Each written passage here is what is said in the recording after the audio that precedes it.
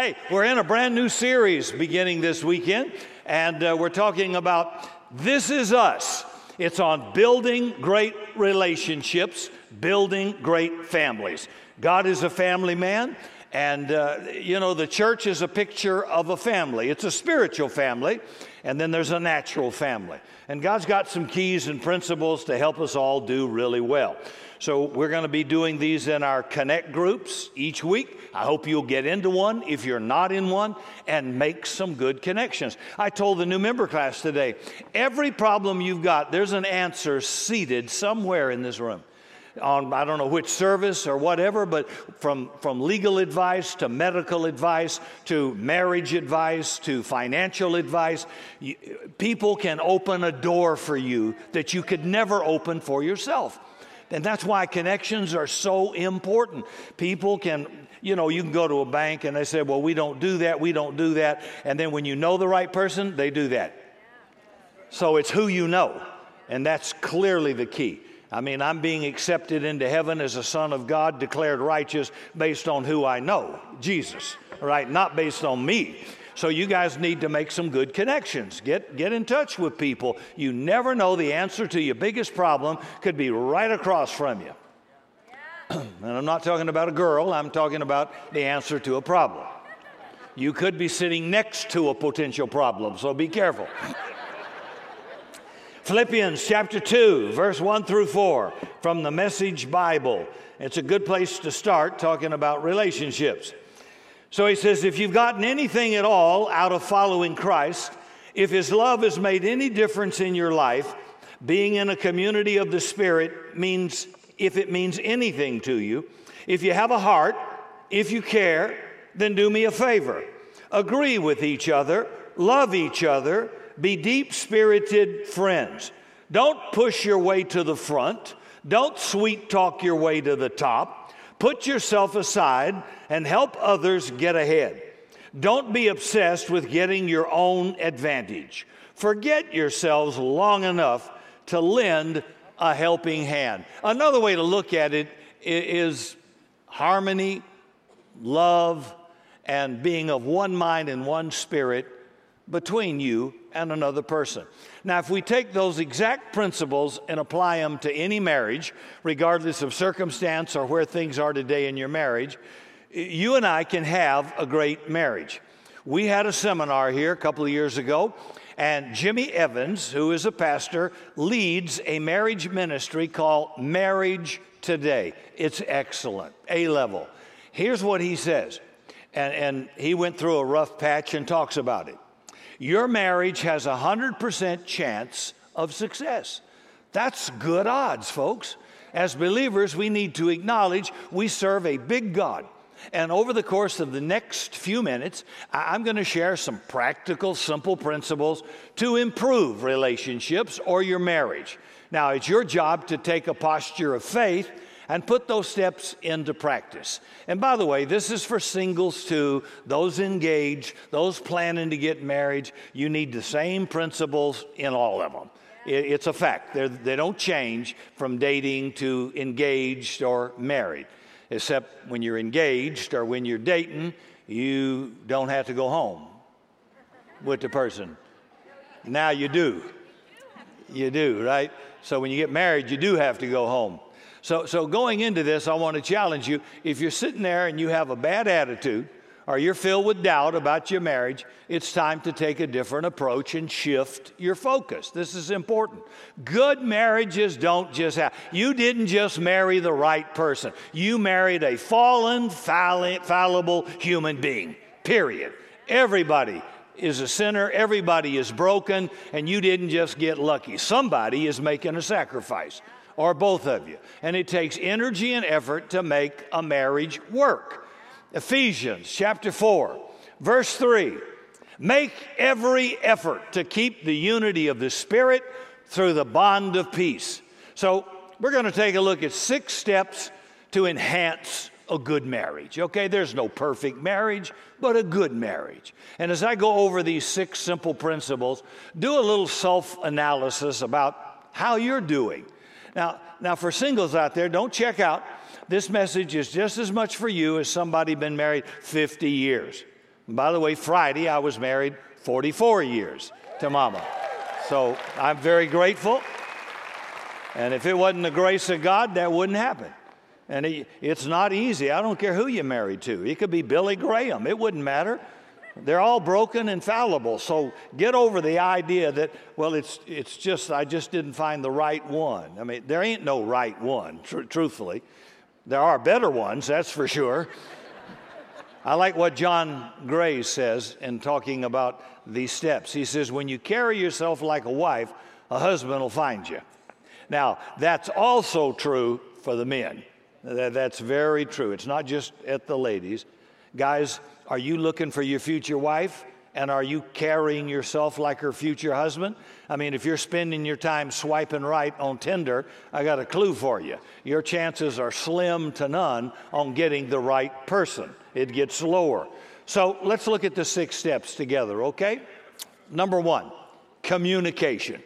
Communication. Proverbs 13, verse 17 in the Message Bible. Irresponsible talk makes a mess of things, but a reliable reporter is a healing presence.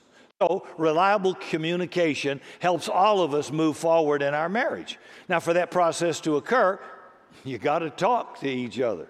And the problem is that the average couple only talks to each other alone for about 4 minutes a day. Isn't that exciting?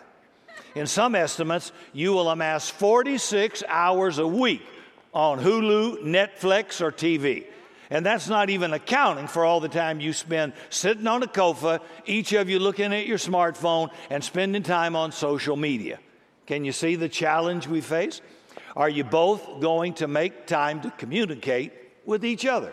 And one of the reasons we have problems in communication is that men and women communicate different.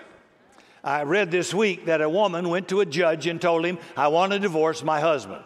The judge said, do you have any grounds? She said, no, but we do own a ½ acre at Canyon Lake. The judge said, do you have a grudge? She says, no, we parked a car in front of the house. The judge said, does your husband beat you up? She says, no, I always get up before he does.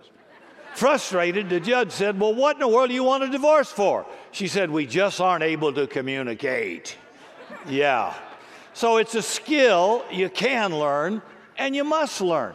And the major reason you have communication problems is you expect your mate to think like you do, and they don't. Anybody but me know that's true? You know, think what you think, then think the opposite. Well, one of our daughters, if Cindy wants to buy clothes for one of our daughters, it's easy because it's like her. And then the other daughter, I heard her say one day, all I have to do is decide I don't like that, and then I know Alicia will like that. You know, I'm sure you got the same thing going. That's just the way God made us. We're different. So the big takeaway this week, deliberately set aside some quality time to talk to your spouse. And we'll talk about a date night, but if you have that, it's a good chance to catch up and talk about the kids, talk about any issues going on, talk about the job, but you're really, really getting down to the nitty-gritty of talking about life and what's going on and what you're feeling. Second key, consideration. Being considerate. Consideration means paying attention to what people say, what people are feeling, and not invalidating their feelings by saying, well, you shouldn't feel that way. It means showing common courtesy, treating people with respect, helping them any way you can. Ephesians chapter 4, verse 2 says, be completely humble and gentle, be patient, bearing with one another in love. And the key here is having a helpful disposition. Anybody ever watch anybody be you inconsiderate something in the Greek? Have you ever watched people be inconsiderate? How rude and inconsiderate. I was on one of my flights, this lady got on with a carry-on bag you could have put your mother-in-law in. I never seen anything about that heavy. And I got up out of the seat to help her lift it to the overhead bin. And she just sat down. So I walked right around in front. I said, you're welcome, ma'am. Inconsiderate. Like what? I ain't no flight attendant. It ain't my job. I paid for my seat too. No wonder you can't get any help or a date. Yeah.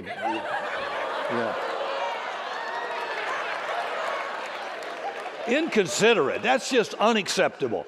And basically in marriage, it's unacceptable. You know, that means maybe you have to bring in the groceries even when it's the fourth quarter of a game that might be close. I mean, why does Cindy have to bring home the car with groceries just when something good is happening? And you know I got to get up and go get the groceries. That'd be inconsiderate. Or, I mean, waiting until she has both legs in the car before you pull out of the driveway. It's the little things in life that count. And for the ladies, it might mean turning off Dancing with the Stars or Grey's Anatomy and giving a remote to your husband. Or maybe surprising him with some unexpected affection. Think you know what I'm getting at, huh? James 3, verse 17 says, "But the wisdom that comes from heaven is pure, peace-loving, considerate, submissive, full of mercy and good fruit, impartial, and sincere." Wisdom shows itself by being considerate. I remember, I'm a daddy, but I remember when one of our daughters got her first car and there wasn't room in the garage. We rented a house for her car to be in the garage. I wasn't going to put my car outside. It was newer. Her car was old in her first car. But you get up and it's fogged over in the morning and it's cold. And ask my wife, if Daddy would go out there and I'd clean those windows off, I'd get that car running, I'd have it nice and hot for my daughter to get in. Now, I learned that. That's just being considerate. And, you know, I mean, that's a simple thing, but I'm thinking about how's the gas. All my girls have gas cards. Do they fill up the gas? No. No. Give them a wash card, a free wash card. I never had a free wash card in my whole life growing up. A free wash card, and it looks like it's been out in the Mojave Desert for 6 months. It's free. All you have to do is drive in.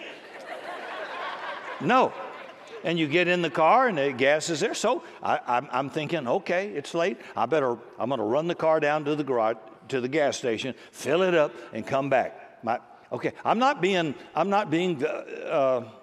What am I trying to say? Oh, me, wonderful me. I'm just saying small, considerate things, and your marriage is different. And what Cindy may like, you may not like. And what I have to do, you may not have. But you got to do something to be considerate, to show respect and care for somebody else if they're having a hard day. So we got a new puppy. Dear God, help us. And so now Cindy has alleviated some of her work schedule to me with this dog, and it's like a 2-year-old. And it's like, I mean, you get up in the morning and this thing's got to go. It's got to go out. It's got to jump all over everything, drag you. Oh, I want a cup of coffee. I just want to wake up. But no, we must go immediately or there'll be an accident. And I'm thinking, this sucker is dominating my life. But it's important to Cindy, so I'm going to be considerate and do what I need to do with this dog. Put it up for adoption. You give it to you. To you. So, I'm being stupid in any relationship where wisdom is not being shown in consideration, caring about the needs of others. You know, if you're dating somebody, be considerate. Don't park where there's a big mud hole if you're going to go in somewhere. Share an umbrella or give somebody your coat. Do you look for ways to make it easier on your wife or husband? How can I lighten your load? That's what consideration is about. Number 3, compromise. The Bible says love is unselfish. 1 Corinthians 13, the great chapter on love, verse 4 and 5. Love is patient. Love is kind. Love does not envy. Love does not boast. Love is not proud. It doesn't dishonor others. It's not self-seeking. It's not easily angered. It can get angry, but not easily. It keeps no record of wrongs. Love does not demand its own way. That's the mark of genuine love. What do you want, honey? What do you want? Do you make demands in your marriage? When you find yourself making demands on your partner, it's time to hit the pause button. Take a step back and say, where am I willing to compromise on this challenge with my spouse? Now, I know a lot of people stand at the wedding altar and they're saying, I do, when secretly inside they're saying, after I marry him, I'll redo him. I'll change him. See, every marriage is going to have conflict and disagreements, no matter who you marry. You're always going to have some things you disagree on with your spouse. So no matter how much you love them, no matter how long you live together, there'll be some things you just never agree on, and that's intentional. When two people agree on everything, one of them isn't necessary. You know, when you eat with a knife and a fork, not two forks and two knives. God doesn't need two of you, and the greater your differences in the marriage, the greater your potential for spiritual growth and spiritual greatness. Cindy makes up a lot of my weaknesses. If you walked up to me and French kissed me in the lobby, I probably wouldn't know your name. Cindy would know your name, your address, birthmark, your temperature, how many children you have, what their SAT scores were last week. She knows. I don't know. So she helps me because I'm not strong in that area. And then I have strengths where she has weaknesses. It's like velvet and steel. But it ain't all steel and it's not all velvet. There has to be some give and take, a little compromise in that, right? So God wants to use your marriage as a school of maturity to help you grow up. I mean, in general, particularly Christians, you probably did marry the right person, and they're just what you need to change. You know, I have told a couple of 35 years ago, rebellious kind of staff members, I said, I am God's gift to you, Jack. You little rebel, I am God's gift to you.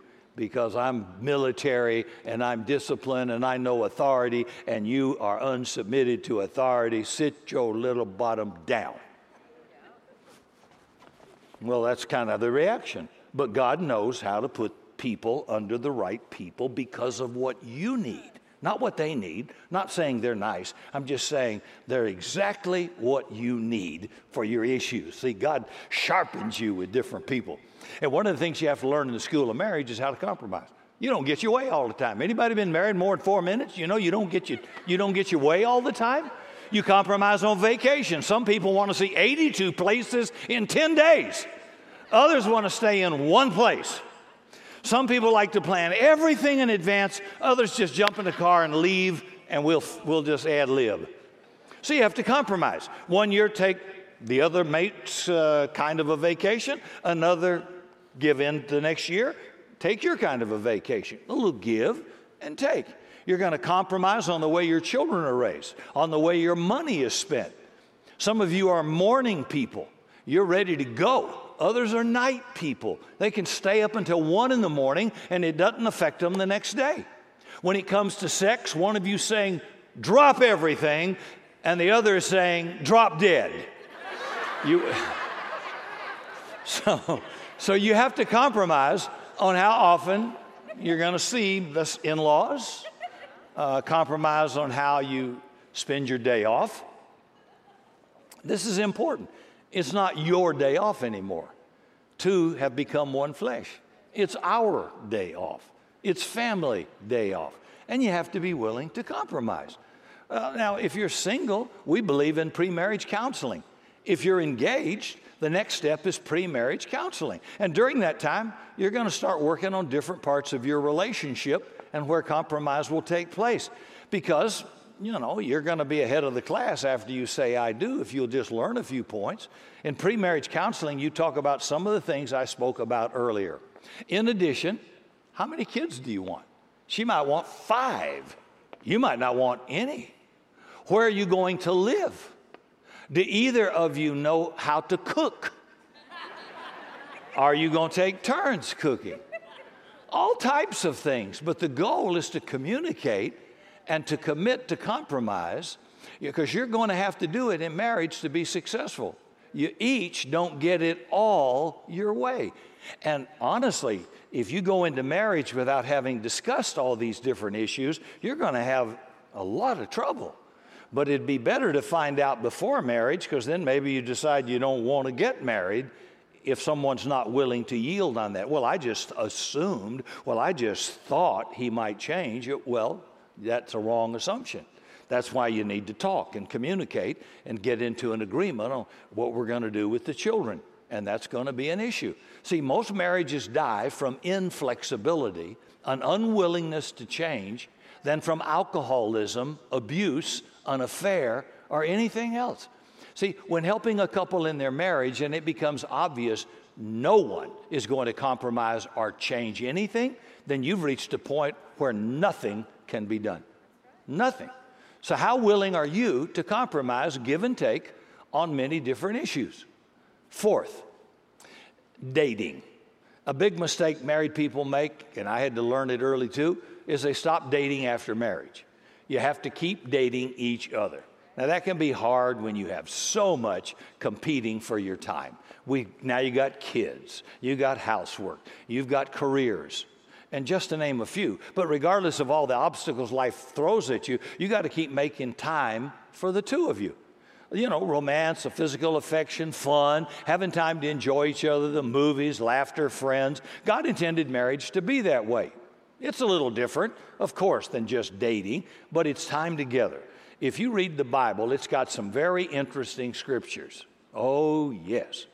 This was one you might want to put on your refrigerator. Proverbs 5, verse 19. As a loving deer and a graceful doe, let her breast satisfy you at all times, and always be enamored with her love. Amen. See, that's a great scripture. That's in the Bible. And always be enraptured with her love. Always. Whatever you did to win your mate's love, you got to keep doing it. See, ladies, men by nature are achievement-oriented, goal-oriented. They see you, they want you, they're like a man on a safari. They shoot you, they romance you, they stalk you, they do all kind of things they'd never do, like watch Mamma Mia with you and pretend they enjoyed it. And ladies, I promise you, they're giving it everything they got to get you. But the moment you get married, they think subconsciously, mission accomplished. Trophy now mounted on the wall. Now it's on to the next goal, and that's usually providing for the family. And all of a sudden, the wife goes, what happened? He's not the knight in shining armor anymore. Instead of candy and kisses, I get burps and gas. She's feeling rejection, and the guy's thinking, this is how I show I love you, by working hard and providing for you. So we don't think alike, but you got to have some romance in your marriage all the time. Let me paraphrase Ecclesiastes chapter 9, verse 9. Enjoy life with the mate whom you love. Don't stop having fun. Get some friends too that like to have fun and laugh together. Life's too short. It's too hard. It's too mean and nasty. I mean, the only thing I would only regret not having more fun. Enjoy life together. This is it. Date your mate. Make your relationship a priority. Become best friends. You do that and you keep a little bit of romance in the marriage and you avoid a roommate trap. There's a guy named David Willis, and he's from Marriage Today. He wrote an article called The Roommate Trap, and he describes it like this. The roommate trap isn't like a mouse trap that snaps you in an instant. It's slow and methodical, like an elaborate maze. Once a couple enters the maze of life's busyness, that's work and kids and bills, they can find themselves suddenly wandering around and getting separated from one another. It's not an intentional separation. It's just what can happen when life is happening to all of us so fast. And in the maze, a couple gets into kind of autopilot. And again, it doesn't just happen all at once. It's rarely an intentional choice to pull away from each other. It's subtle. And after a long season of just trying to keep their heads above water, one or both spouses starts to notice the marriage isn't what it used to be. They're no longer best friends and lovers. There's no longer laughter filling the home. There's not much physical affection. And they act like roommates and nothing more. And the simple answer to that is keep dating. Keep having fun. You know, there's 3 stages to marriage: lust, rust, and dust.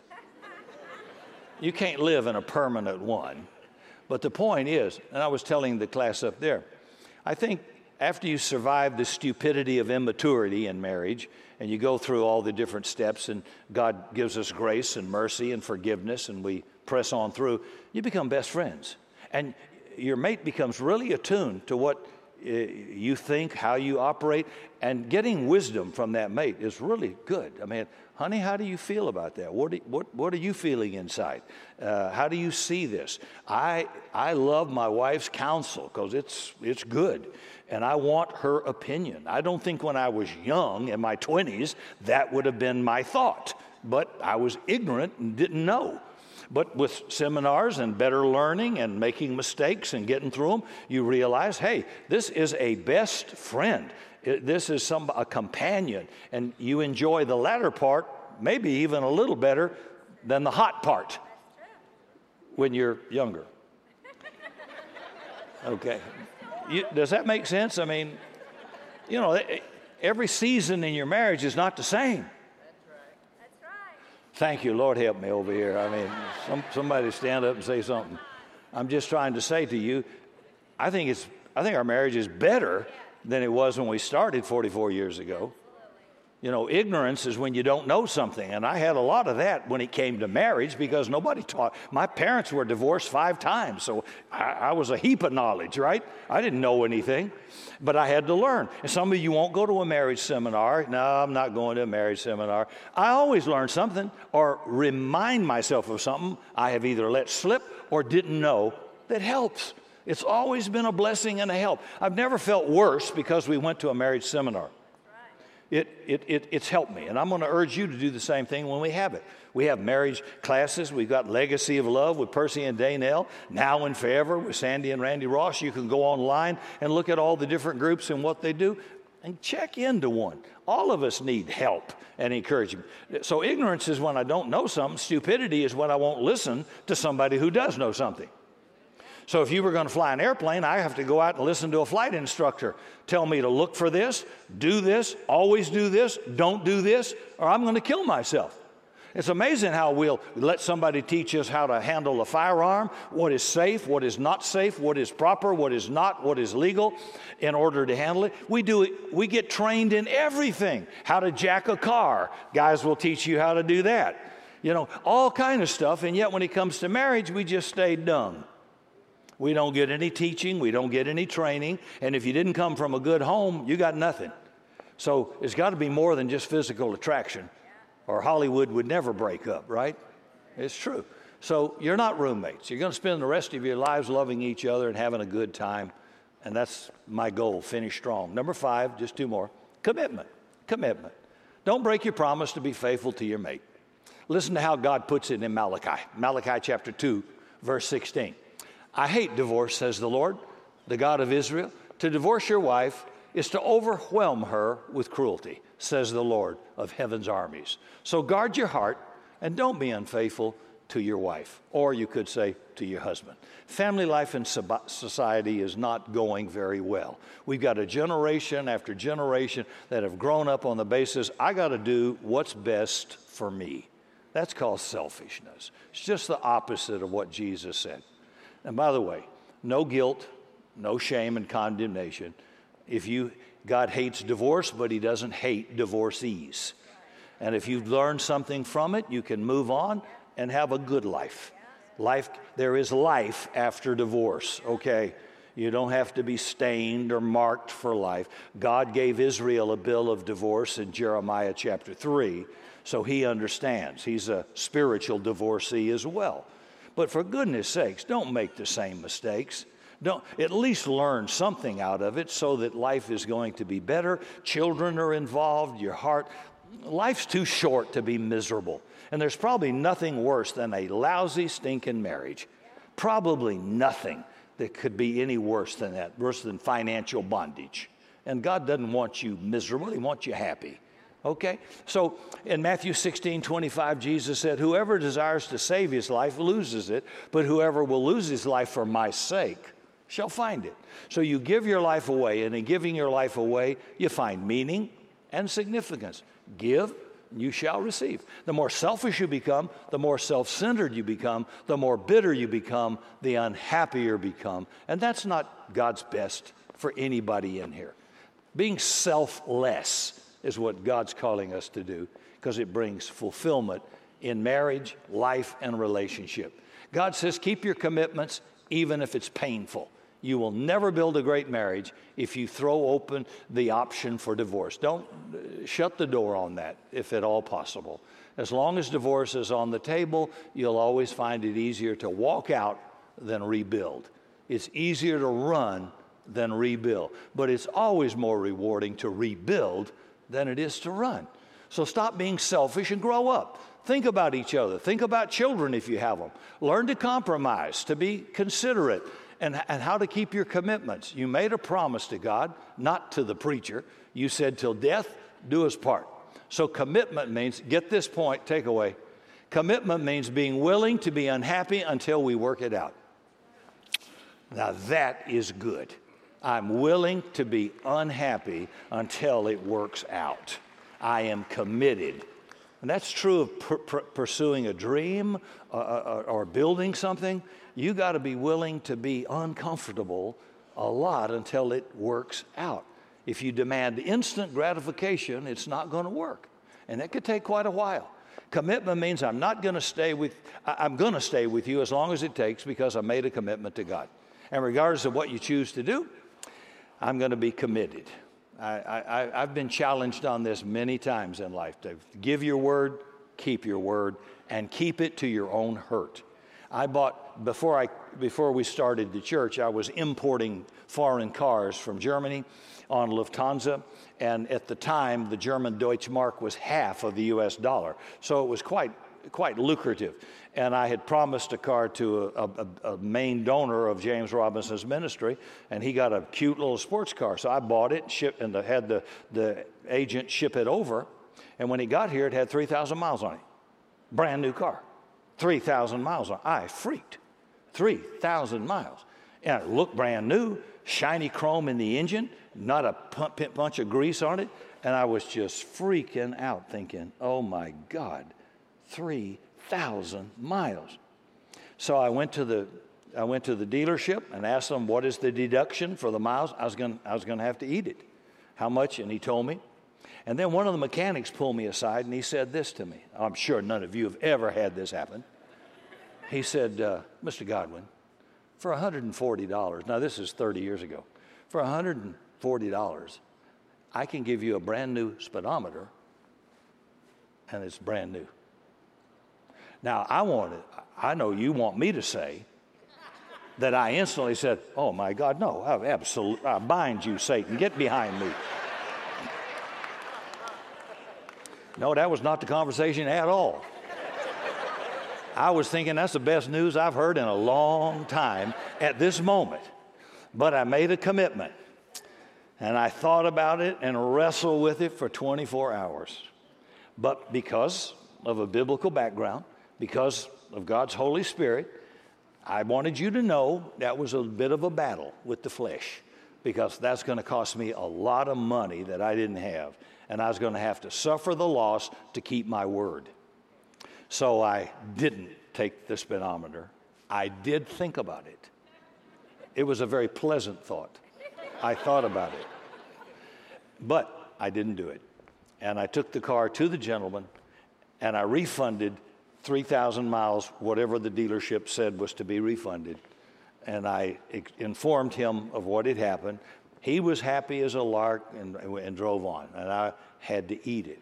I've had to eat a lot of things to keep my word. I hope you'll be willing to eat what you say. If you own a business and you tell a man, here's the price, and then something changes after the order's been made, eat it. Because then you produce loyalty from the customer who's going to trust you. But you don't. But people will say, well, I can't help it. The price has changed. Well, we ran into this problem. Keep your word to your own hurt. That is a believer's responsibility. If I told you it's this amount and I'm wrong, I'll eat it. That's just the way it is. I'm sorry, I'll eat it. And that doesn't go on very much.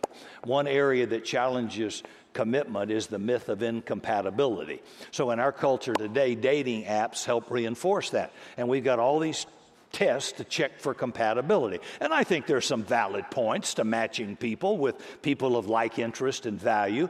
But for the most part, this incompatibility stuff, by most sociologists, they tell you it's just a myth. It's a common excuse to hide your failing.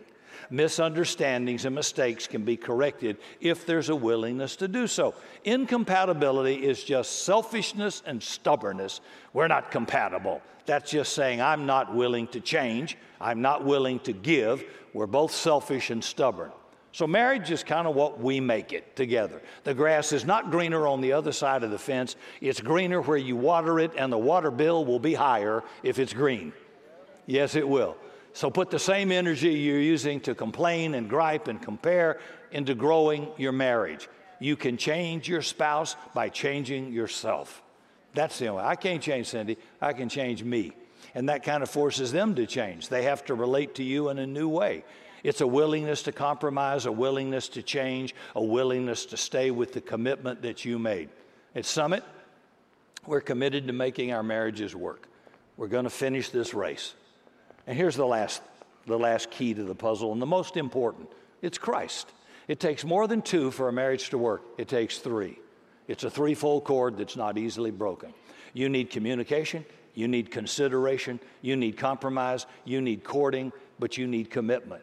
And six, you need Jesus. He gives power to these five things. Jesus gives you the power and ability to do the other things when human love wears out.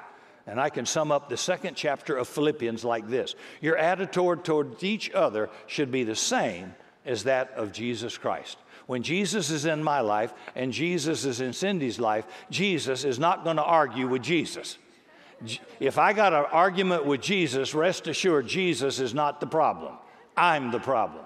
Jesus in me is not going to have conflict with Jesus in you. Nothing will bring your marriage closer than when you both focus on Jesus. Cindy is safe. I'm all over the place. I react. I'm passionate. I'm angry. I'm cold. I mean, what you see usually is kind of what you get. But what she does know, and the men closest to me know, you hit me with God's word, and I may squelch for a little bit, but I'll do it. You ain't going to break up if that's the case. If she's willing to do what Jesus said after squelching a little bit, and I'm willing to do what Jesus said, there's not any chance in Gehenna that we're going to break up. It's not going to happen because I'll come right. I'll do the right thing. I'll humble myself. I'll do what I'm told to do if it's clear Scripture, not an opinion, but clear Scripture. Those are the railroad tracks that have held me together for 74 years. You've got to have some boundaries. What are your non-negotiables? And that's God's Word. So it's not being a perfect person. It's just having a perfect set of Scriptures, a perfect Savior, and I want to please Him. And I fail often, but I humble myself. I'm willing to do what is right. So Cindy knows if I have to hit him with God's word, if so many times I'll react to something in church or people can really mess you up, and she'll come back with God's word, and I know it's right, but I don't want to hear it. I don't say it like that, but I mean inside, I don't want to hear it. Anybody out there like me? I mean, please help me, guys. I'm trying to be honest. And I'll just do it. I'll apologize. I'll humble myself. I remember years ago in South Africa, I got jet lag. I may be goofing all over the place here. I don't know where I am. I flew 23 hours, and I'm not quite sure who I am or what I'm doing at the moment. I don't know.